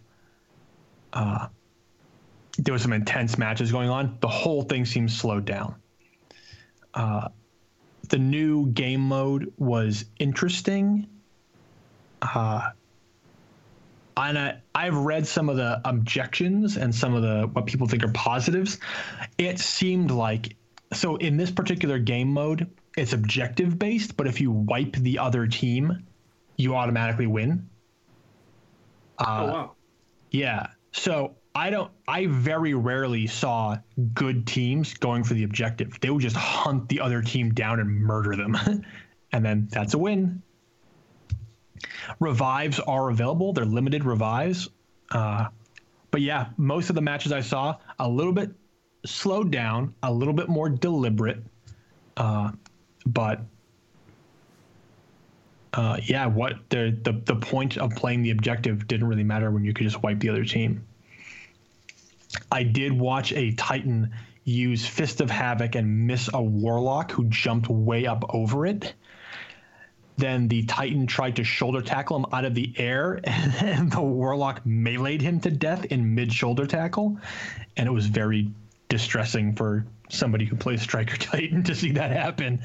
But that Warlock was really good. The Warlock super is brutal in PvP. You just runs people over because you get that crazy range. It's like being and with that height, I mean, somebody flying around, that's going to be totally new. Yeah, you can stay airborne for so long with that super up. Oof. So that was the bulk of my gameplay experience. All positive, all felt like Destiny, felt like a sequel to Destiny. I'm excited to see the new planets and the new environments and to explore them. I'm excited to dig into the menus to see what you can actually do to change up some of these jobs, to play with the new subclasses. I want to see where the story goes. I'm cautiously less than optimistic at the moment. But that's just my own nitpicking. So I get the idea of wanting those characters in those sort of flashback scenes to be recognizable. So you just sort of use what everybody's used to them looking like. But there's other, like, we're missing details about what's actually going on with the Cabal here and stuff like that. So I'll wait and see what details emerge. But I'm still after. I mean, Rise of Iron still left a pretty sour taste in my mouth. So yeah. Other than that, the event itself was awesome. I did want to ask, like, given your experience with that kind of stuff, like, just sort of how you felt like the event was pulled off and how it was run and all that. So from an event direction viewpoint, it all seemed to go fairly well. Like, I took a look at how the TVs and the PlayStations were set up, how the controller things were set up. They did a very smart thing, which was having the little antiseptic towelettes at every station to wipe down controllers and stuff with, which is a very smart move. Things weren't well lit for photography, and you weren't allowed to photograph the screens or shoot third-party video of the screens. You know, the big name streamers got to do video capture, but they didn't want you actually photographing screens. So that made it tough because a lot of the lines snaked right next to the gameplay stations. So people who were trying to, like, do their, like, a live broadcast from the line had to be careful about catching the TVs. So there was that. Originally in the last Bungie podcast, they said, oh yeah, we filled 2 hangars full of art. I was expecting like a museum gallery of Destiny art. There definitely was not that. There was 2 cases of weapons. There was the 3 big representations of the classes. There was a wall of third-party merch that was like the Kubrick figures and the McFarlane figures. I took photos of all this stuff. I'll get them all up. Some of those look really cool. I noticed that there is a McFarlane Hunter model that comes with Boltcaster, and I want it. What? That's awesome. Yeah. There was a giant, like, Kubrick Dominus Gall breaking through a wall over in the PC section. I did not play the PC version. I'm not a PC gamer. I would have not been able to do that justice at all. Like, I would have sat down and been like, whoa, where's the controller? Where's the controller? Yeah. The game did look crazy at 60 FPS. Like, I'm sure if you're a PC gamer, you are used to 60 FPS and you're just like, man, this is what I want Destiny to look like. Right. It looks great. To me, it was like, whoa, this looks very strange. Yeah. I'm not used to it either. Don't get me wrong, it looks gorgeous. It was running on really beefy PCs. Yeah. I'm just not used to seeing Destiny running 60 frames a second. Or any game on a console.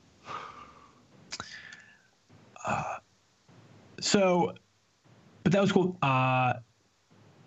There's tons of snacks, lots of sugar snacks. Like, it was like big metal bins full of like Snickers and Starburst and Milky Way, and they know their audience. But was there Red Bull? There was some kind of energy drink because I saw the security guys drinking it. Coffee, tea. I don't think I saw specifically Red Bull. Oh, speaking of Red Bull, something that was amazing was that during that presentation, when their community director was up on stage. Oh, yeah, speaking of art. And Scooby Doo's artwork was on that enormous screen. Yeah, how big was that actually being there? That thing was huge. It was awesome. And when it came up, I was just like, it was awesome to see. And to see it at the start of that presentation and then again at the end, I'm like, yeah, that was amazing. That was so awesome to see Scoob's artwork up there. So that's the piece with it was the couch with all the different people sitting in all the different positions playing the games as if it was one couch together, but obviously they're playing like a multiplayer session. Yeah, was actually done by Scooby. Yeah, and it was awesome to see that.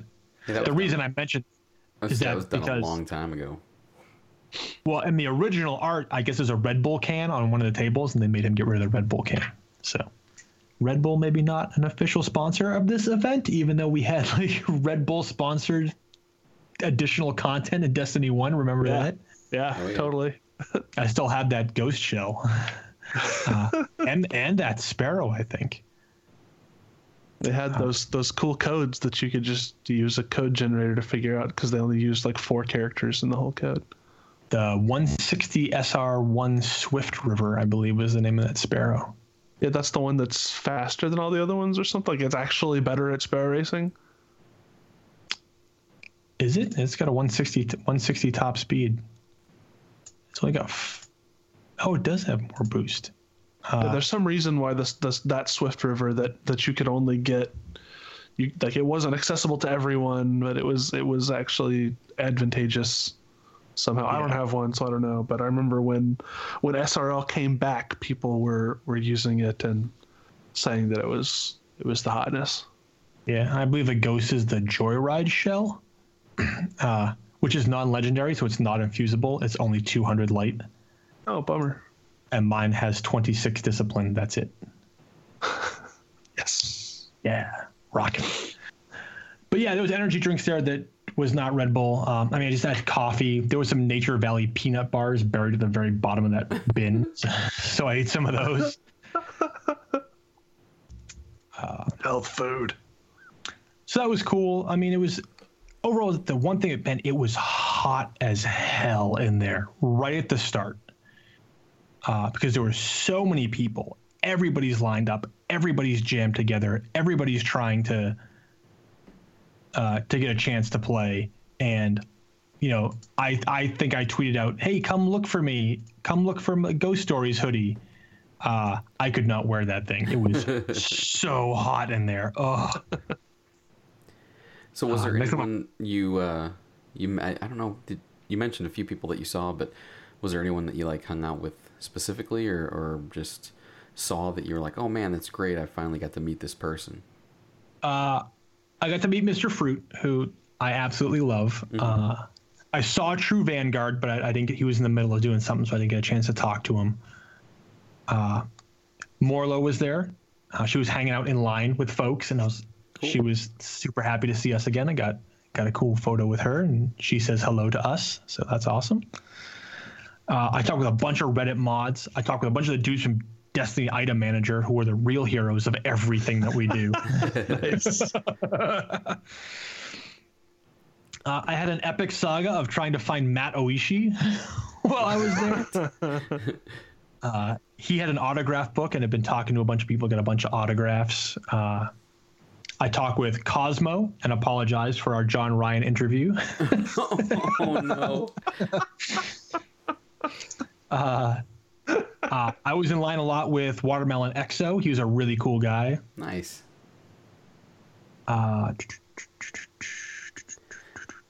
Lady Desiree I hung out with. I did the strike with her. Oh, cool. It was super fun. She got interviewed in the middle of our strike. Nice. Like we were playing and I leaned back to look over to ask her something and she like a microphone jammed into her face. And I was like, oh, okay, I'll cover you while you finish this interview. It was like of all the times. That's funny. She was really cool. Did you get to meet Michael Salvatore? I didn't. She had just finished hanging out with him when I was talking to her in line. Okay. Speaking of Mike Salvatore, the entire time they were playing what sounded like the new soundtrack in the background, and it was awesome. Yeah. Oh, they were playing it. It was on when they were doing the countdown on stream.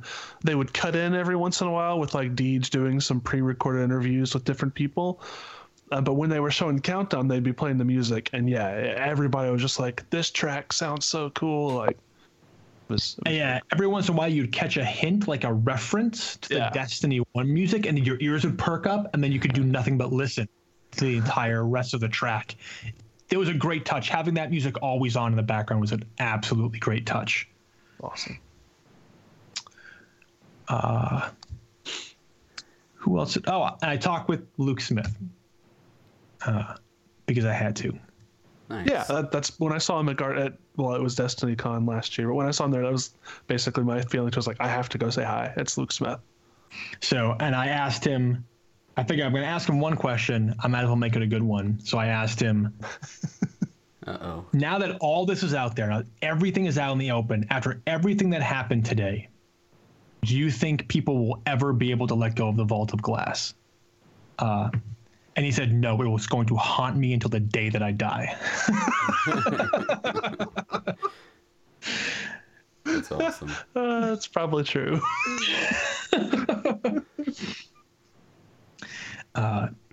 So that was pretty funny. And there was a bunch of people hanging out and just sort of talking with folks. And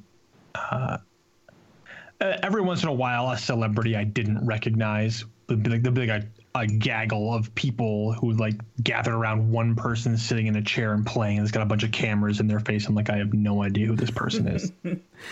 Yeah, we were talking about that before we recorded, and I think it like I said, it's pretty fitting that you went to this thing to go and get super detailed into what was going on, whereas I'm gonna be me and Gabble are gonna be at Guardian Con, where it's more of a social event, and we and you admittedly that we know probably more of the faces of the community than you. Oh yeah. And so it's working out well for us the way that this all kind of came together. So I'm excited for July, and I feel I apologize to anybody whose name that I forgot. Or I mean, people would come up to me and introduce themselves and be like, "Oh, hey, I'm so glad you're here. X-Ray totally," and like they'd launch into a story about X-Ray. I'm like, oops. I'm so glad you know who we are. I have no idea what's happening right now. I wish X-Ray was here because he would know you all by name. That's great. That's so great. But yeah, man, it's amazing. And I was actually just kind of for a little update on the whole Guardian Con thing. They just did their last info blast, and it's going to be huge. They're going to have 2,500 tickets at the door, and I think they said they've already sold like 4,000 online. And whoa! Yeah, yes, and it's gonna be like 6,000 or 6,500 people total. They expect. Yeah, it's nuts. That's nice. Amazing. So it's gonna be such a huge party. Yes, and we'll be there. I booked my flight today actually, and so yeah, if you see me or Gavel there, come say hi, and if I don't know your name, I'll learn it for sure. It's gonna be I think it's gonna be really fun. I wish we all could be there from the Ghost Stories team. That would be pretty amazing. Seeing like one of the big things that I was kind of following was the reveal was the first time that Arrow Knight and Cyborg Sasquatch from the Destiny Reset podcast met, and they had been recording together and hit their 100th episode recently, and so they both have been at kind of meetup events individually, but never at the same one at the same time. So that was pretty awesome to see that. And I think they actually did I haven't listened to it yet, but they've got a recording they did when they were actually together in the same room, and so I'm sure that was probably just an amazing feeling for them, and I'm envious that they got to do that. And who else? I mean, it was just like, you always see at the big events, the Crucible Radio guys are all together, Bones and Birds and Swain Stash are together, and it's like, man, that's so cool. They don't, I'm sure that's the only times they see each other for the most part, but it's just a pretty awesome. I mean, I'm really excited to meet more people and especially Gavel, It was pretty cool. When during the actual whole keynote launch thing, the guy that I was sitting next to was like, I don't know why I'm here. I'm like, what do you mean? He's like, I have a YouTube channel with like 4,000 subs. Like, why did I get invited to this? And I was like, don't question it. Like, you obviously are providing valuable content, or somebody knows who you are. So just like roll with it. Like, be boss about it. Like, yeah, I'm a YouTube Destiny content creator. So, and that was one of the best things about being there. One of the, like, being able to talk with people, like everybody in line, like, was super excited. Everybody there knew Destiny inside and out, whether they were fans of the music or they're hardcore PvP players or they're strike people or they're streamers or they're podcasters. It's just like everybody there was just like, you could just jump into a conversation and know exactly what somebody else was talking about, or you'd overhear something and be like, when I was in line, I heard two people talking about how they couldn't believe that somebody had figured out the size of the Traveler. And you're like, hey, I know that guy. And I spun around and I'm like, oh, that's a funny thing. You should mention that because, like, that dude's on our team. Like, he's on our team. He's on our team. If you're in our Slack chat, you're on our team. We claim him. Yeah, that's great. And they're like, "What?" I'm like, "No, I'm dropped from Ghost Stories, and Cosmo and the whole crew. They were doing crazy math in our Slack channel, figuring that stuff out, and we were climbing towers, trying to get horizons and things like. Just like, man, you guys are out of your minds." I'm like, "Yeah, that's what we do." Yep. Yeah, people just thought it was awesome. It's like there's people who do that. Like the game's big enough that there's all these different kinds of specialists. Mm-hmm. And to jump back real quick, you mentioned earlier, just kind of on a whim, that someone just tweeted that the Grimoire would only be in game. Yeah, read the whole article. When it gets down to the end, like, I did. Yeah, it's. No, I didn't mean you. I meant just in general. Anybody that comes across that article, because it's like, yeah, they announced that it's not going to be in game. But I guess we'll have to wait and see. It's like, well, yeah, we know that. It's kind of, but we'll see. And even if it's not in game, we're gonna have the Ishtar collectives and the everybody being able to pull that stuff out, because I couldn't imagine not being able to read the Grimoire while I'm at work or while I'm sitting around doing nothing, or just it's got it. They have to do that. They have to. Well, the fact of the matter is, with this community, if it can't be pulled, via like an API or something, somebody's just going to sit there and type it all out. Well, yeah, but man, right, come on. Well, now that we have a PC version, nothing is secret. Right. Nothing. Because, I mean, there's like the PC gamers Then there's like the PC modding community. And then there's a dude you're like, I'm going to data mine every last kilobyte, out of what's available to us. So right. nothing. An asset for a bird's egg. What does it mean? Exactly. Like nothing's now there's a PC version. Nothing's going to stay secret. Well, the smartest thing they did with that was partnering with Blizzard because, they take their business serious as far as, modders and people that really break stuff or are very malicious in the way they do things. So, plus they know how to run servers maybe with a lot of people on them. So that's going to be a big plus. Yeah. Once those files are local to your machine, like you can just do it. You can just grab them and take a look. So. Yeah, but man, it's exciting times and glad that we got to be a part of it. Yes. Collective but man, it's awesome. Well, anything else you want to talk about before we cut off? I think, man, this quick little update has turned into I know, right? discussion, but who cares? That's what we do. Actually, yeah. One second, I just remembered. I'm just gonna look it up real quick. While he looks that up, we should tell everybody that we moved our community from Slack to Discord. Oh, yeah, we did do that, didn't we? Yeah. So if you're a user of Discord and never joined up in our Slack because you didn't want to have too many chat apps or whatever, shoot us a tweet or an email or go to our website. You can go to destinyghoststories.com and request access to our Slack, which will just send us an email and you'll get a Discord link and a reply.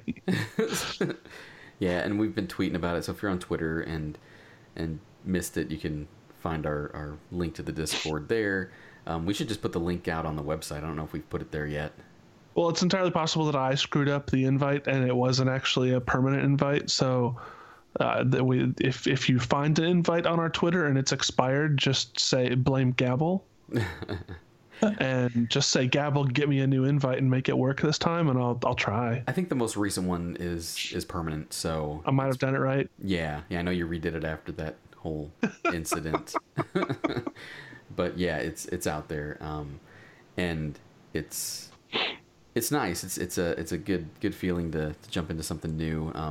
We didn't necessarily disband our Slack. We're using it for some other purposes. Drop's got some weird mad scientist ideas of how we're gonna incorporate that or use that for future studies and research and stuff like that. So yeah, Slack, I still love Slack, man. I like Slack still way better than Discord as far as just the overall usage and buggylessness. Oh, they're not available anymore. But yeah, so we're there. Discord. Somebody had asked me where I got my Strange coin. Oh yeah. That was hidden.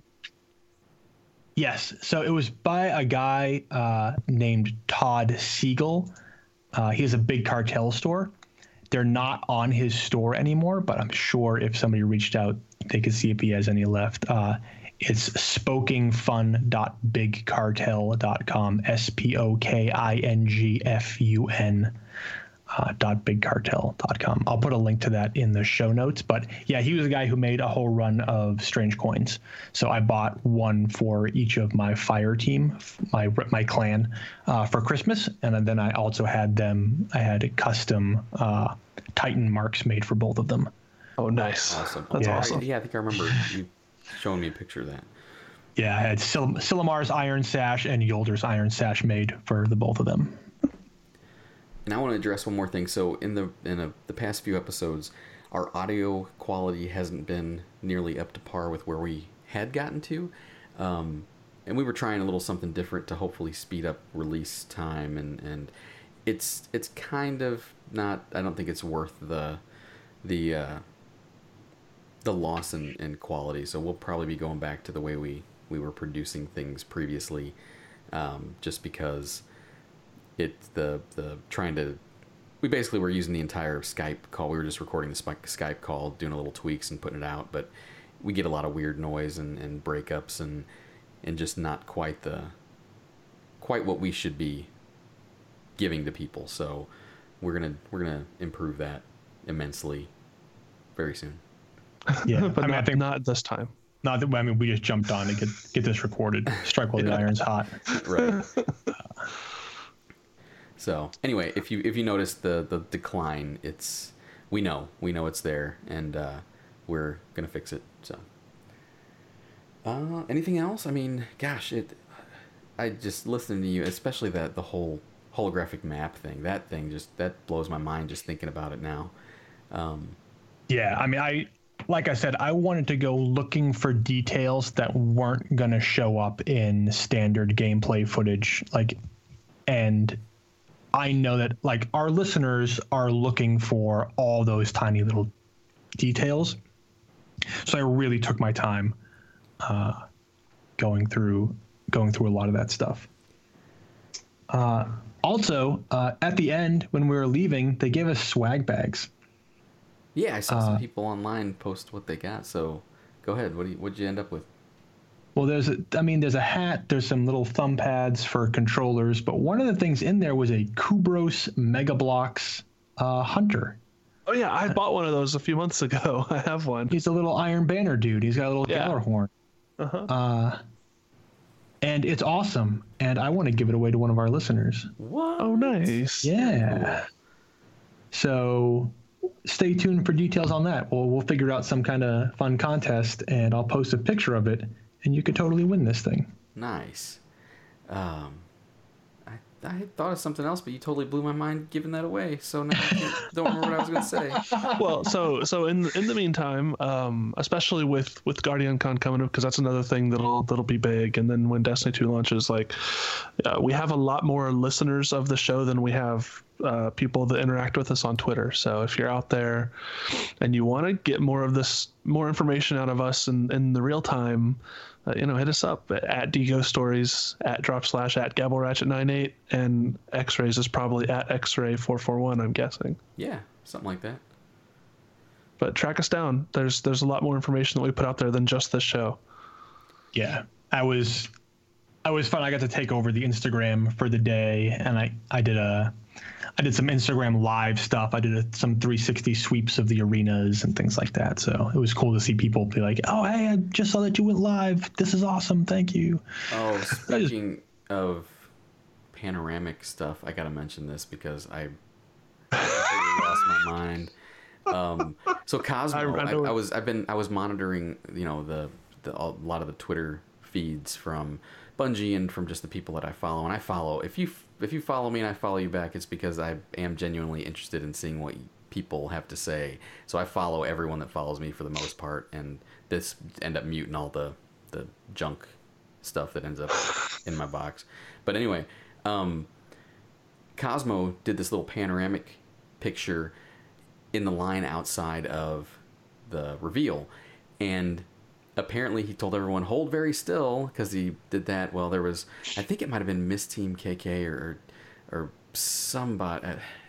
I think it was her. Yeah, she was waving KK. And her arm was all screwed up. It's like her arm looks super skinny and her hand's gigantic. But the best one was apparently Arrow Knight decided to move a little bit, and it kind of squished his face, and it was just hilarious because if you know what he looks like and you see this picture, you're like, oh my gosh, he looks like a kind of mutant of Arrow Knight. And it became a big thing over in the Destiny Reset Discord and making a few memes, and I might have gotten a little out of hand with it and done about 10 more than I probably should have, but it was funny and appreciated, and he will not live it down, and he won't forget his experience because of that. So that's right. Even if he wants to, he will never forget. Yeah, it's good stuff. And then also I found Dropslash in one of the pictures that Bungie posted, standing in line with a few people, and it was right before you did that strike with Lady Desiree. Yeah, it was Lady Desiree. Because she's standing right next to you. Yeah. Yeah, we were talking, and Cosmo was wandering past, and we were just chatting. He's like, I want to get a picture of everybody. Yeah, so awesome. It's exciting, and then I found some other ones.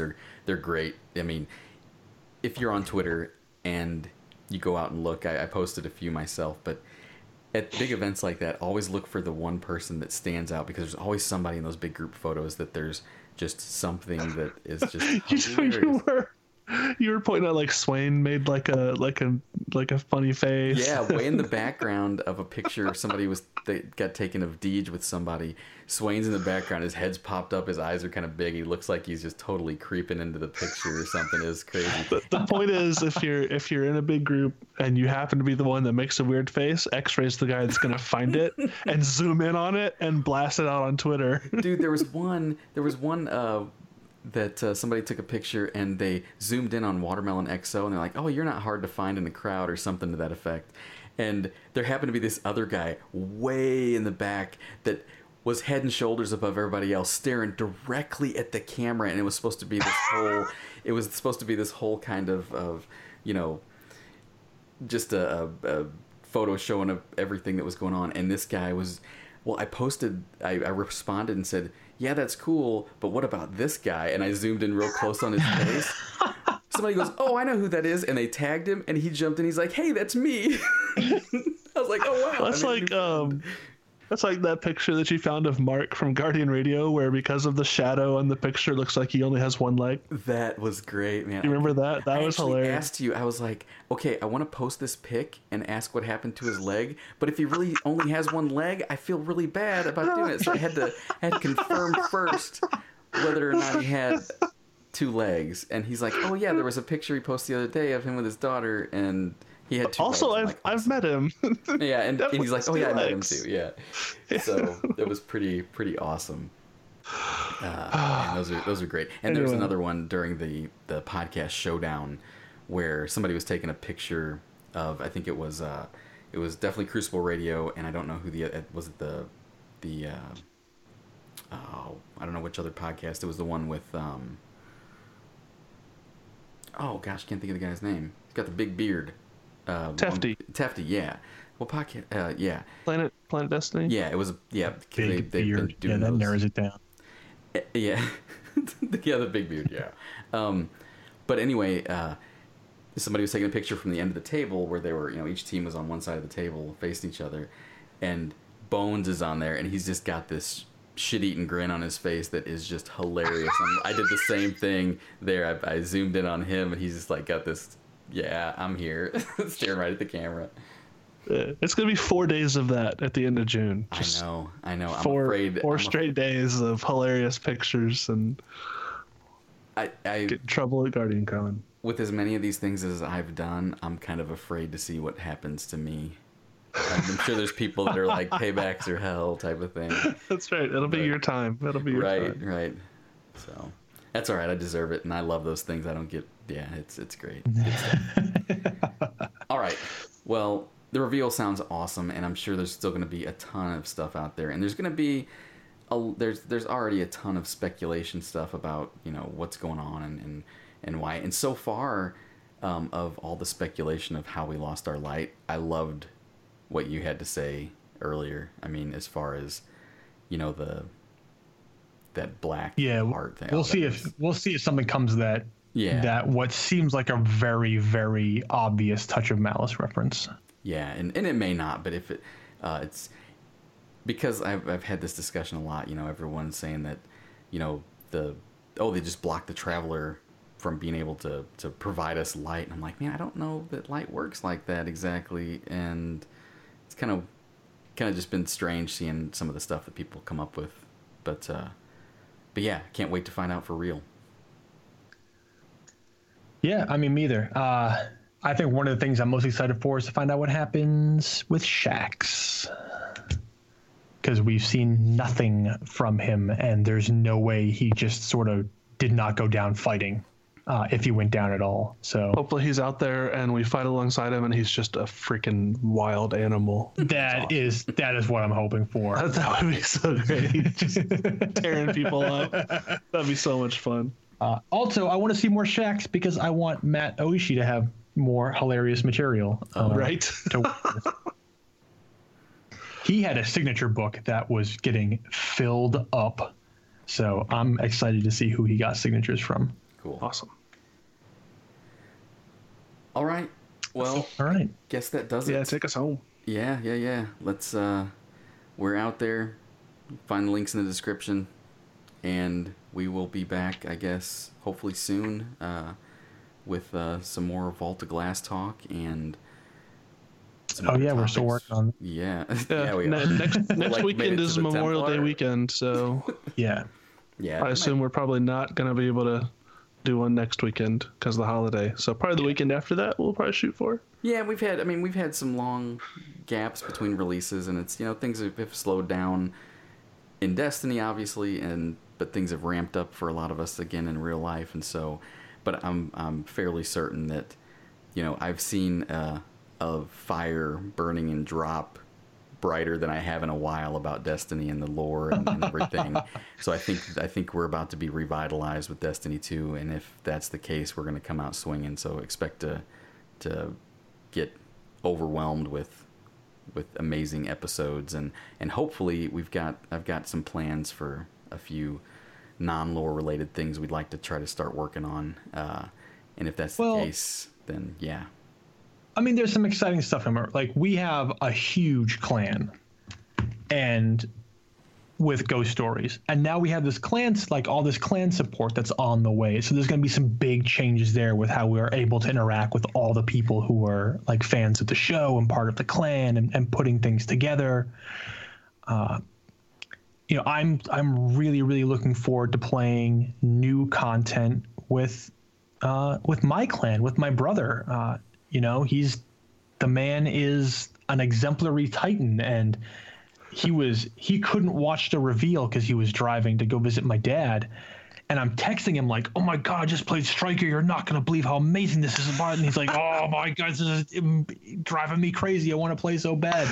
So like, I'm looking forward to see him excited, and to see Chrono, my other Climber, to see him excited about picking up these new classes and playing these jobs, and like, they're not big story guys, but we're gonna have to go through the whole story together. So I'm excited to see how that pans out with them in tow. Cool. Yeah, it's gonna be fun. I'm gonna be a hermit for a while. I like playing. I'll probably be exploring by myself for a while before I jump into some teams to do a lot of stuff. So, but to each their own. Grab a teammate, learn the play the story or don't, and hopefully a lot of you out there that listen, because we've had a lot of people join us looking for people to play with. But if it's still not your thing to get into big groups, hopefully this new process for the single player will be a success. I really hope it is, because there's a lot of people I know. Like, I think he said that there were 50% of players never played through a raid. Yeah. And that's a lot of players. That's a lot of people that missed probably some of the best content in the game. And if it makes it easier for them to get in there, then gosh, I'm happy for them, and for anyone else who just may lack the social skills to jump into a big clan and not be overwhelmed by everything that goes on and those kind of things. So yeah, I'm looking. The clan support stuff is really cool. Like, I know now it's like we're gonna have people like the explorers from our team are gonna be able to like very easily organize and get together and get out into the world and do stuff together. So I'm excited for that. Yeah, someone made a comment about our Explorer channel today, I think. They're like, "Oh, this place is kind of dead." I'm like, you just wait. Just you wait. Just wait. You won't be able to keep up. Yep. The old Sorry, we've already explored everything. Yeah, the Explorer channel in Slack, that when it was hopping for different things, man, it was so crazy. I didn't even want to try to keep up sometimes. That channel, I think, was responsible for our daily roll-off. Oh, for sure. And probably more than once. All right, and in true DGS fashion, let's try this outro again. The outro again? Yeah. Thanks everybody for listening, and we will see you next time. Yeah, hit us up on Twitter or anywhere if you want to ping me with questions about my experience at the event. I'm happy to answer. And Gabble fell asleep. I did not. I'm just trying to let it end. Bye. Bye, everyone. Good night. Very cool.